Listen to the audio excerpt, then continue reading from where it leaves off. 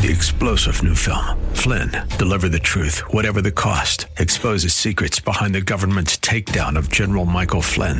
Flynn knew what the intel world had been up to. He ordered the first audit of the use of contractors. This set off alarm bells. He told the truth. He was the most dangerous person for Donald Trump to hire. They had to get rid of Flynn. Flynn, deliver the truth, whatever the cost. Available now. Watch it today. Go to salemnow.com. salemnow.com. And now back to Lifeline with Craig Roberts. If I describe to you an environment where there's nothing but turmoil, tension, stress, seemingly every moment, you can rarely capture a nanosecond of peace when everybody seems to be getting along. There's yelling and fighting and doors being slammed and arguments going on and kids acting out, misbehaving. And it goes sometimes even beyond the behavior in the home to the behavior in the school. It's destructive behavior. It's behavior that might include association with gangs and one too many telephone calls either made to or received from the police department. Growing numbers of families, particularly so in the inner cities, are experiencing the challenges of parenting in the 21st century. But does that necessarily mean that you give up hope? Well, certainly the answer is no. But then the other question becomes, how do you go about gaining the necessary skills to raise a challenging child in challenging times? You know, oddly enough, when you think about all the life skills necessary and the important tasks that you'll ever engage in the totality of your life, whether you might be the president of an important bank, run your own corporation, whatever it might be, you'll do nothing more important than raise kids and prepare them to become successful adults in life, both in the terms of the way the world measures success, family, having a home, having a good job, and most importantly, from a spiritual standpoint. All that said, don't you wish they came with manuals? Isn't it be nice if once the doctor says, congratulations, Mr. Smith or Mrs. Jones, here's your bouncy new baby boy and girl, and here's a copy of the manual, and but it just doesn't work that way, does it? But in fact, there are insights available, and there are tools and resources that are out there that if you're already a parent dealing with that messy situation I described a moment ago, there are places that you can go to learn the necessary skills, not with the idea of changing your kids, but changing you first and foremost. And as you change, then God in turn can work through you to see a life change in those kids. Joining me now in studio is Vern Tyler, certainly no stranger to the KFAX microphones down through the years. For many, many years, he and his lovely wife, Judy, ran Hosanna Homes, and now they've taken a new direction in terms of ministry. It's now called Hosanna Pathways, and it really comes down to, Vern Tyler, equipping parents with the kind of skills that they really need to become successful at parenting. And it's so desperately needed. We, over the years, of course, Judy and I have foster parented over 800 kids, so we had a pretty extensive experience. Our 3 biological children and our grandchildren, and thankfully, half of those children, or half the children, and half my grandkids now are in full-time ministry. Wow.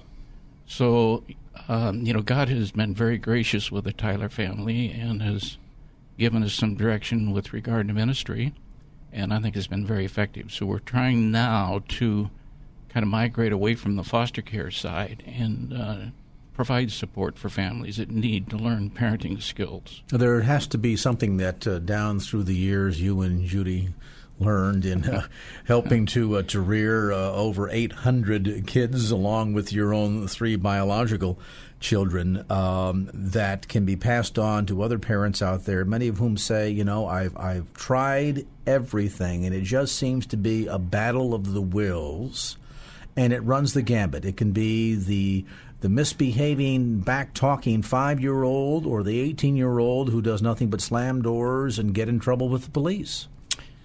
And Craig, I think the environments in which we're raising our children, I'm going to say both the church and the family, we don't understand the significance of our behavior, what we expect of our children. So in the end, in the process, our children are very confused. They don't see the reality of their faith. It's a very shallow experience. But I see in families, we turn to professionals. We don't think that we can handle some of these things on our own, so we're missing some of the basics. Even in churches, the majority of churches, particularly your mega churches now, children's church, I think, has been the worst thing in the modern church that has ever happened, because we separate families. Children go to their church, adults go to their church. I find it amazing, just this last year, in our church we had a Sunday where we had all of the teachers and everybody take a leave of absence, if you will, and bring all the children into the congregation. It was very peaceful. But the amazing thing that I saw was after the church, I was wanting to greet some of these families that were around me and encourage them and say, how grateful I was to see them sitting as a family in main church. And I wanted to introduce myself to those children that were around. They didn't even know how to introduce themselves to me. They'd look up at their parents and say, "What do you do?" And here I have my hand extended. This is the confusion that's out there. These are the things that when we wonder why 70-80% of our kids leave within a short period after graduation, because they're not invested. They have not experienced something. Well, and there's a point, too, that you make. You made comment a moment ago, Vern, about the notion of what we as parents expect of our children. And if I were to poll everybody listening right now and say, you as mom, you as dad, what do you expect of your children? They would come off with a laundry list immediately. Do your homework, get to school on time, be respectful, don't talk back, be honest, on and on the list goes.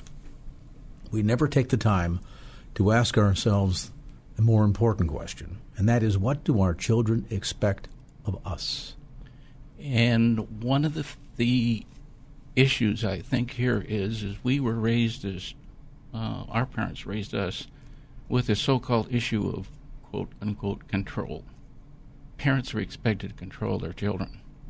And one of the things that I work with very closely or very emphasize very, very strongly with the Parent Project is we don't control children. We control their things.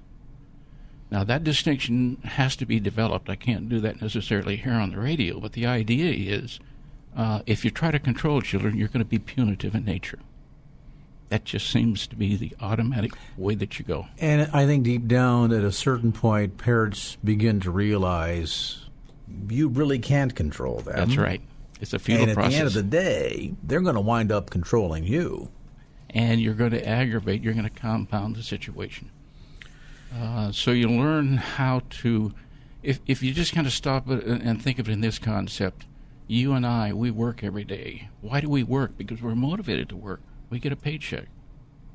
If we're an actor, we've got a reputation. For an athlete, we've got a reputation. That is a motivating factor for us. We have to understand what the motivating factor of our children is. And it's the things they enjoy doing, their iPhone, TV, their video games. Use those in a constructive way. Control their items. And tell them flat out, I don't control you, I can't control you. You and I know in our growing up, every day we would do things that our parents would not approve of. Mm-hmm. Every day. Our children are no different. So we've got to understand the nature of our children, and we have to understand that we cannot control them. We can influence them, and that's what we work at. Every parent listening right now who is dealing with one aspect or another or multiple aspects of the laundry list that I cited a few moments ago, again, acting out, it could be the gambit of alcohol abuse, criminal behavior, destructive behavior to self and others, on and on the list goes. Every parent is saying, Vern, if I only had an answer, if there was only something I could do to change my son or daughter. When we come back after a timeout, we'll talk about that. Can you actually do something to affect change in them? And if so, what is that? Is it ultimately a child behavior problem, or is it a bigger problem? A brief timeout, back with more as Lifeline continues.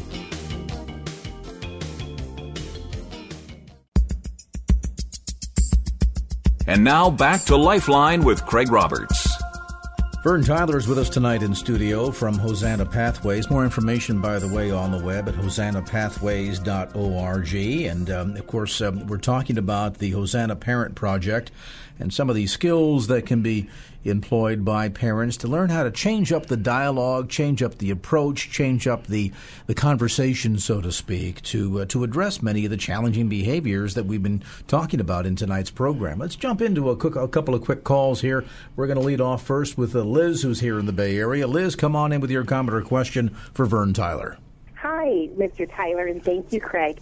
I was just wondering, when parents find themselves in a situation, especially through divorce, that things just kind of went wrong, and you want to start to, repairing forward, what are some strategies that you suggest?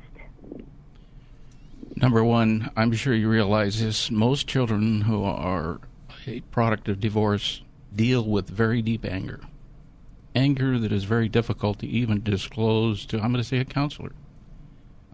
I find dealing with these kids in prayer oftentimes reveals a depth that I can't get in a counseling kind of an environment. So you've got to realize, number one, these kids are normally going to be very bitter. They're going to be bitter at both parents because now they have to split their loyalties. Of course, they look at the future and say, I'm really not going to have a consolidated family where I can bring my grandchildren to. Those are issues that are very unsettling.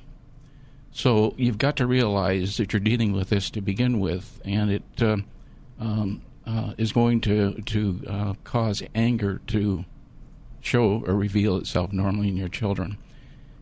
I try to get, with the Parent Project training, I try to get both parents, even if they're divorced or separated, whatever the case is, get them there so that you can get on the same page. If you can understand how you encourage children as opposed to letting them languish in their anger and their bitterness, you're going to be able to make some progress. But it's rather unlikely to see any progress if you don't take some of these constructive steps. I can't give you all the steps here on the air, but again, I would suggest you take one of my Parenting Project classes, which will give you your Christian curriculum, Christian principles, Christian virtues that you can use, and I think you'll see that they're very, very helpful. Okay, and so going online, I'm sure that there's information. Are they kind of like regular classes that you offer? There are 12 hours of classes, and they're 3-hour classes, 16 units of training in 12 weeks of 3 hours of training. And what part of California are you in? Right now, the only place we've got classes in is at Neighborhood Church in Castro Valley. Every other month, I do a class there. We do classes with other churches in the 10 Bay Area county here, but right now, I don't have anything scheduled with any of the other churches. This might be a good reminder to you if you're attending a church here in the Bay Area. Talk to your pastor, ask him if he would help sponsor a Parent Project class, and have him get in touch with me, and we'll see what we can do for you. Your work is very needed, and thank you very much. And, Craig, you're still awesome. All right. Thank you, Liz. Appreciate the call. I have to laugh. You mentioned about, you have to commit yourself to 12 weeks. I'm thinking, well, most parents understand they're committed for at least 18 years. And in this generation, with the boomerangers, they end up coming back. And so sometimes 18 years turns into 30, well, maybe longer. So all in all, when it comes to the kind of time investment, it's pretty worthwhile, isn't it? It is huge. The majority of people that come to Parent Project, their children are in their teens. That means that they've already been conditioned, all right? These behaviors have been reinforced for years and years. And a lot of these behaviors, don't they come from the family of origin, meaning that I parent this way because that's the way mom and dad parented, and even though sometimes we swear up and down, I'm not going to do it the way my father did it, we wind up doing it that way anyway because we saw so much of it that was what was modeled, so that's what deep down we know. And Craig, even those that I have in my class that I go through this, I am seeing families struggle because they have been used to using issues like anger to manage their children. Meaning child acts out, misbehaves, You immediately respond with anger, raised voice, slamming things around, whatever your style and might be. And maybe even corporal punishment. Corporal punishment. And the child reacts in kind. Absolutely. There's a basic tenet here that I want to kind of share with the audience, maybe that might be very helpful. We cannot expect a different behavior from our children than what we model for them. The likelihood of that just is not likely. Yeah, I mean, if you watch a boxing match, the first guy that throws a punch, the other guy doesn't say, now let's talk about this. That's no, right. he throws a punch back. Too. That's right. So this is very basic. We need to understand this. I find it amazing. I'll have parents with their children come in for counseling or something, and I'll watch the two as the parents trying to explain to me, wanting me to reform the child right there, give them a magic bullet, some kind of a strategy that they can do. And I sit here and watch these two argue in front of me. And I'm sitting here as the other adult, as the counselor, saying, Vern, are you observing the disrespect that's happening between these two? Which one's the adult? Because the adult should be modeling respect. Respect begets respect. Disrespect begets disrespect. If we don't change first as the adult and demonstrate respect to the child, we can't even expect respect. Well, this issue of expectations is very important too, isn't it? Because we are expecting our child to behave in a certain way or a certain fashion. When we don't get that result, we behave based again on our family of origin. When that doesn't work, we think, well, I yelled, you didn't do it right, so if I yell louder or yell longer, somehow that will make a difference. And in fact, all it does is exacerbate an already bad situation.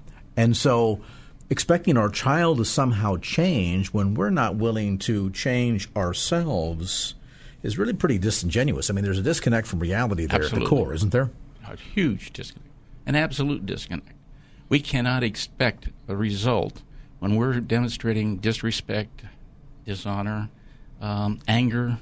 When we're modeling that, what in the world is the cue to the child to give me some feedback, son, daughter?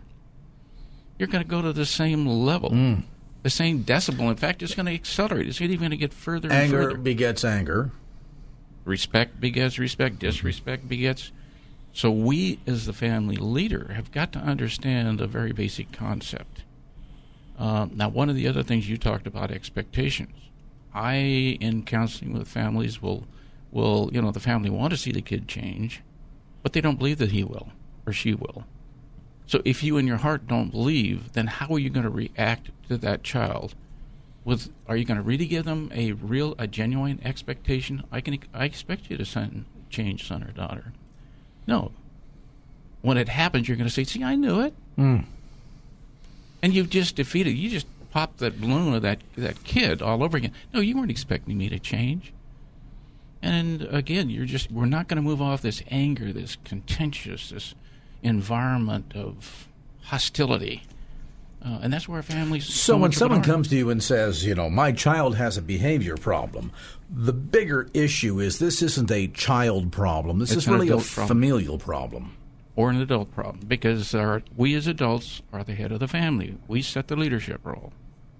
And if we don't provide that leadership role, I'm going to say in 98% of the cases that I deal with, I've dealt with a lot of them in my life, it's an adult problem.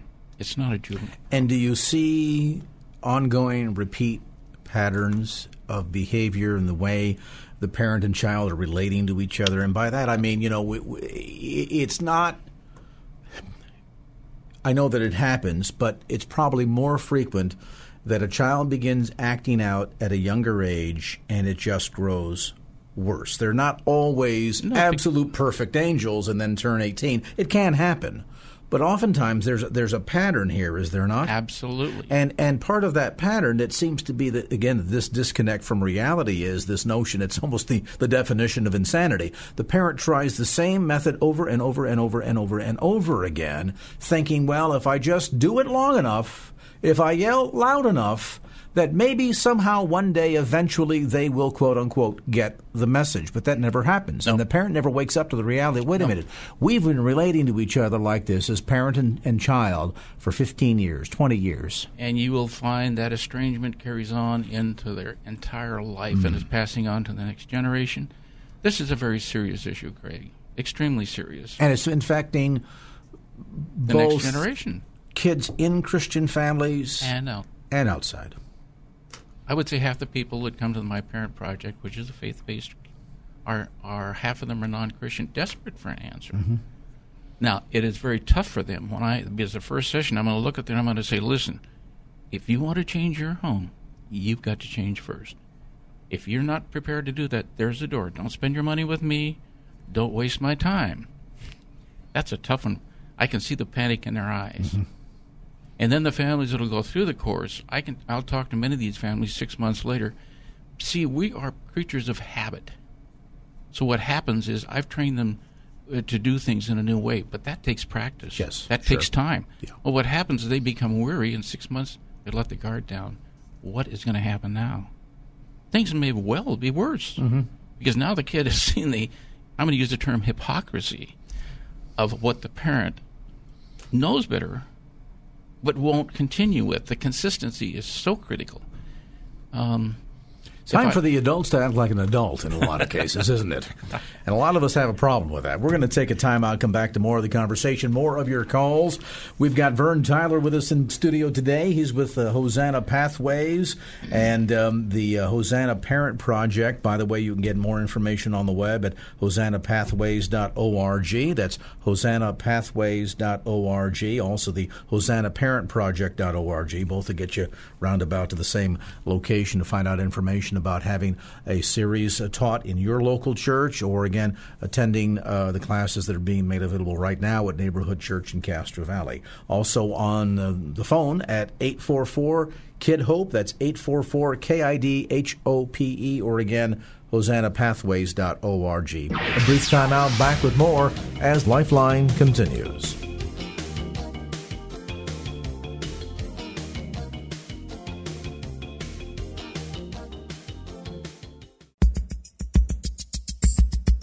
And now back to Lifeline with Craig Roberts. All right, we're coming back to the conversation. Vern Tyler with us today from the Hosanna Parent Project and Hosanna Pathways. Again, more information on the web at hosannapathways.org. We're going to get back to more of your calls. We're going to go to Rob in Vallejo. Rob, good afternoon. Come on in with your question for Vern Tyler. Hi, Mr. Tyler. Thank you for your time. Craig, I love listening to you. You bring on a lot of good stuff. Mr. Tyler, I'm a 40-year-old dad. A little background. I came from a violent home. I suffered incest and rape. But I have 3 children. One was just born a couple weeks ago, and I have a 7-year-old and a 5-year-old. My 7-year-old's a boy, and he's a pretty good boy. But I'm having problems with my 5-year-old little girl. She's a little bit more mischievous, but she's a beautiful little girl, and I love her.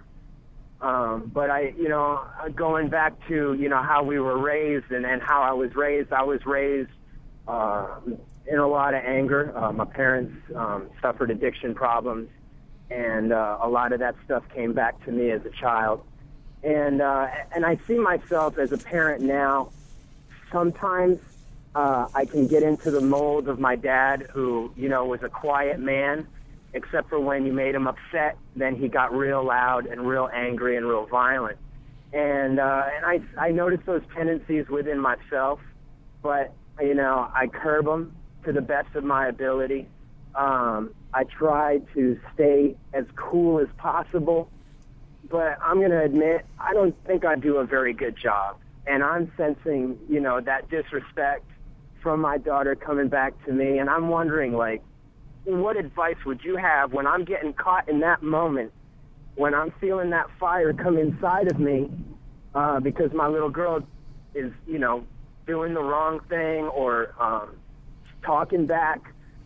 What should be my first response? I don't want to react. I want to respond, and just a little coaching would be very appreciated here, because I'm going to be on my way home tonight, and I already know that when I get through the door, and maybe I'm setting myself up for a little bit of failure here, but because I know my little girl and how she can push my buttons, how do I respond when she does start to push my buttons? Let me just give you a little word of encouragement to begin with. the emotional issues that you're sensing, those are normal human emotions. So don't beat yourself up over that. The idea you need to do here is learn some skills so that you can control or manage those times of rage. Even those of us that are professional, we become very angry, and we can go into rage. I've got to check myself daily. I'll have situations that arise. You've got young children. Don't wait for your 5-year-old to get to 15 when she has been, in effect, conditioned, allowed, not knowing how to manage these behaviors.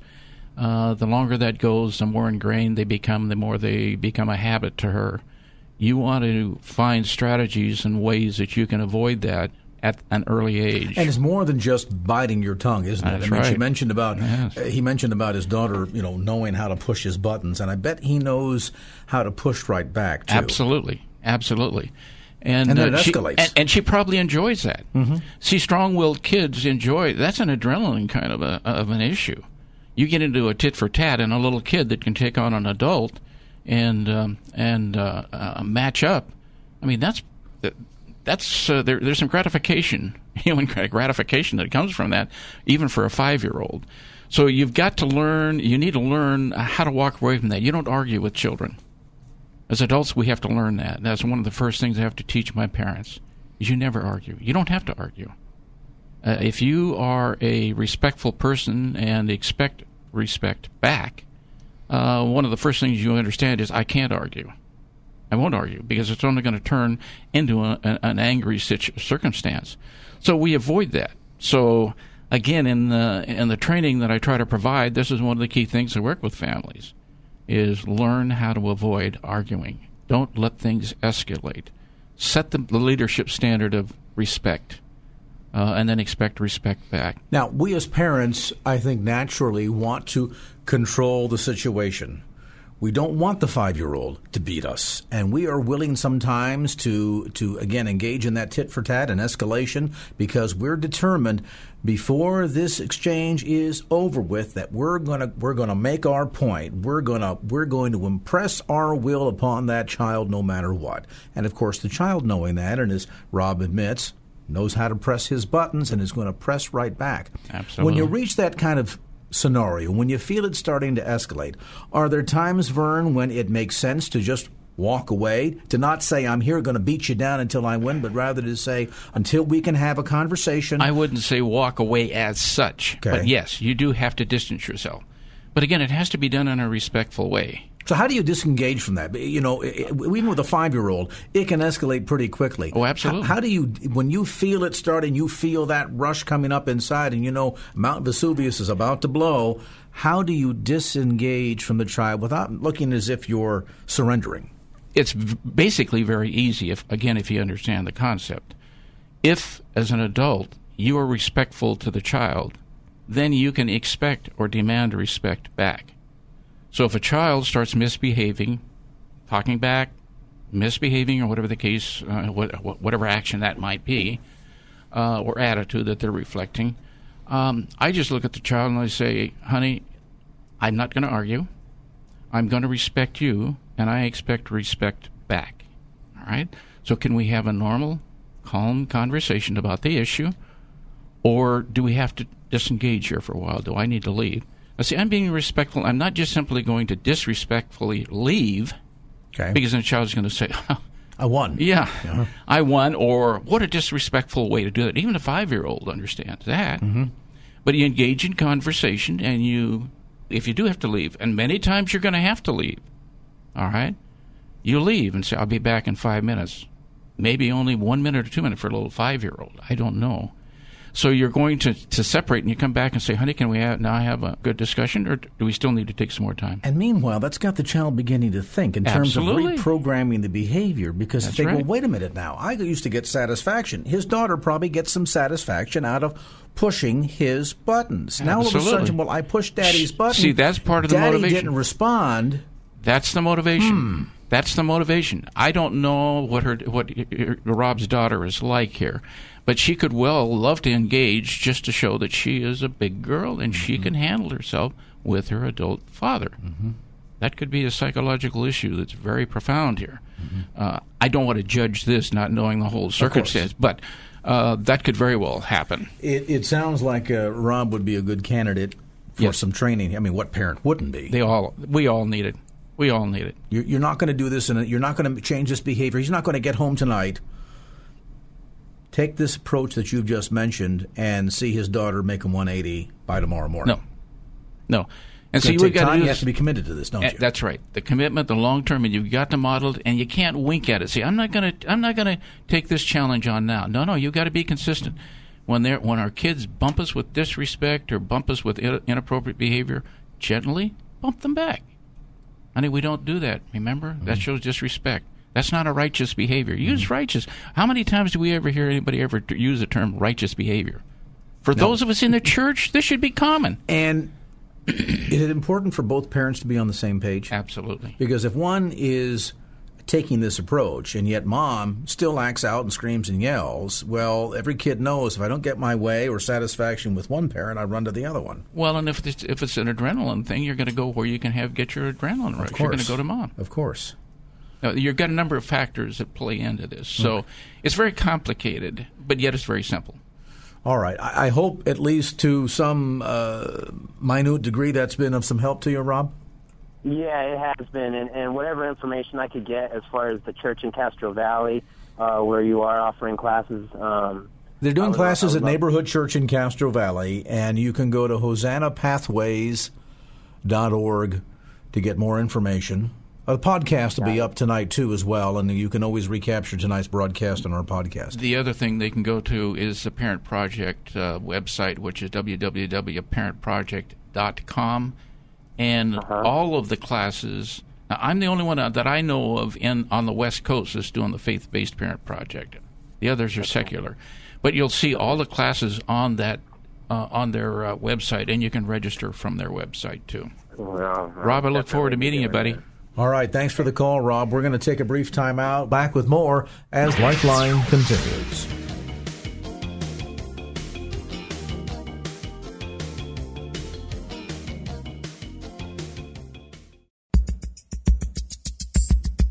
And now back to Lifeline with Craig Roberts. Thank you, sir. Back to more of our conversation. Vern Tyler is with us tonight in studio. Vern and his wife, Judy, I guess long about in the 1970s, first got involved in foster parenting. And that went from a career in banking, as I recall, right. To now foster parenting kids, over 800 to yours and Judy's credit.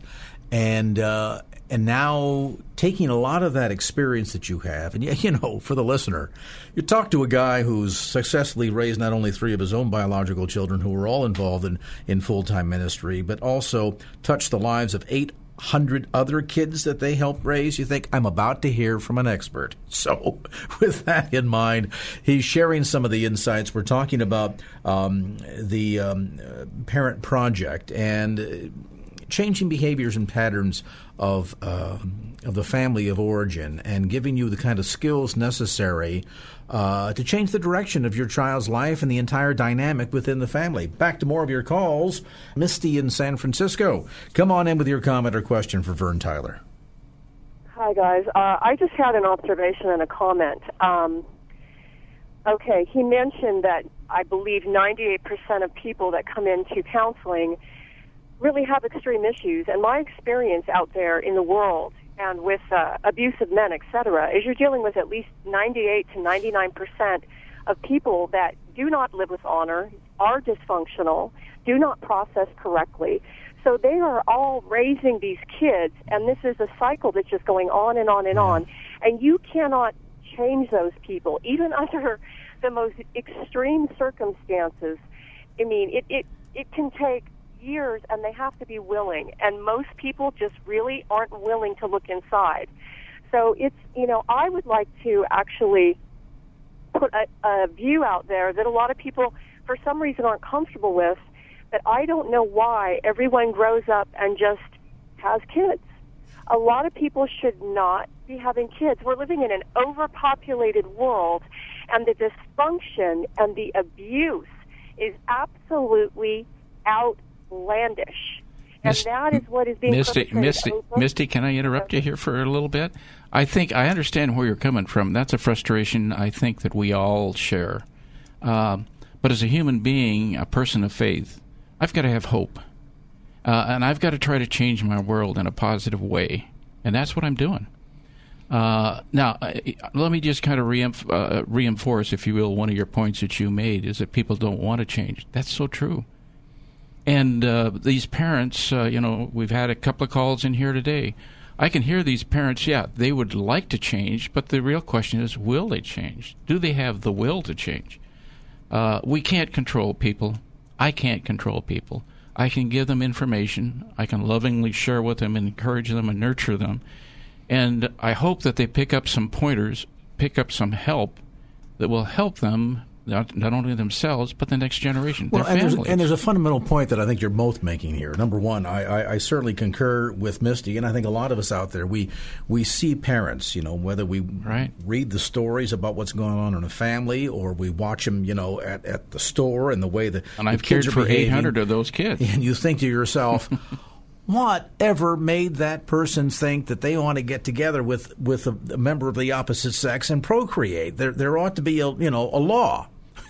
That said, it's going to happen. Yes. You're not going to stop them. You're not going to ever get a point in society that says you have to have a license and pass the test to pre-qualify you for as parent. I mean, maybe in some societies someday, should Jesus tarry, that might be the case. But at this point, the reality is, yes, bad people who come from bad families grew up to be bad parents and raise bad kids, and the cycle and the process repeats. All of that said, many of these parents that you run into start the dialogue with, help me change my child.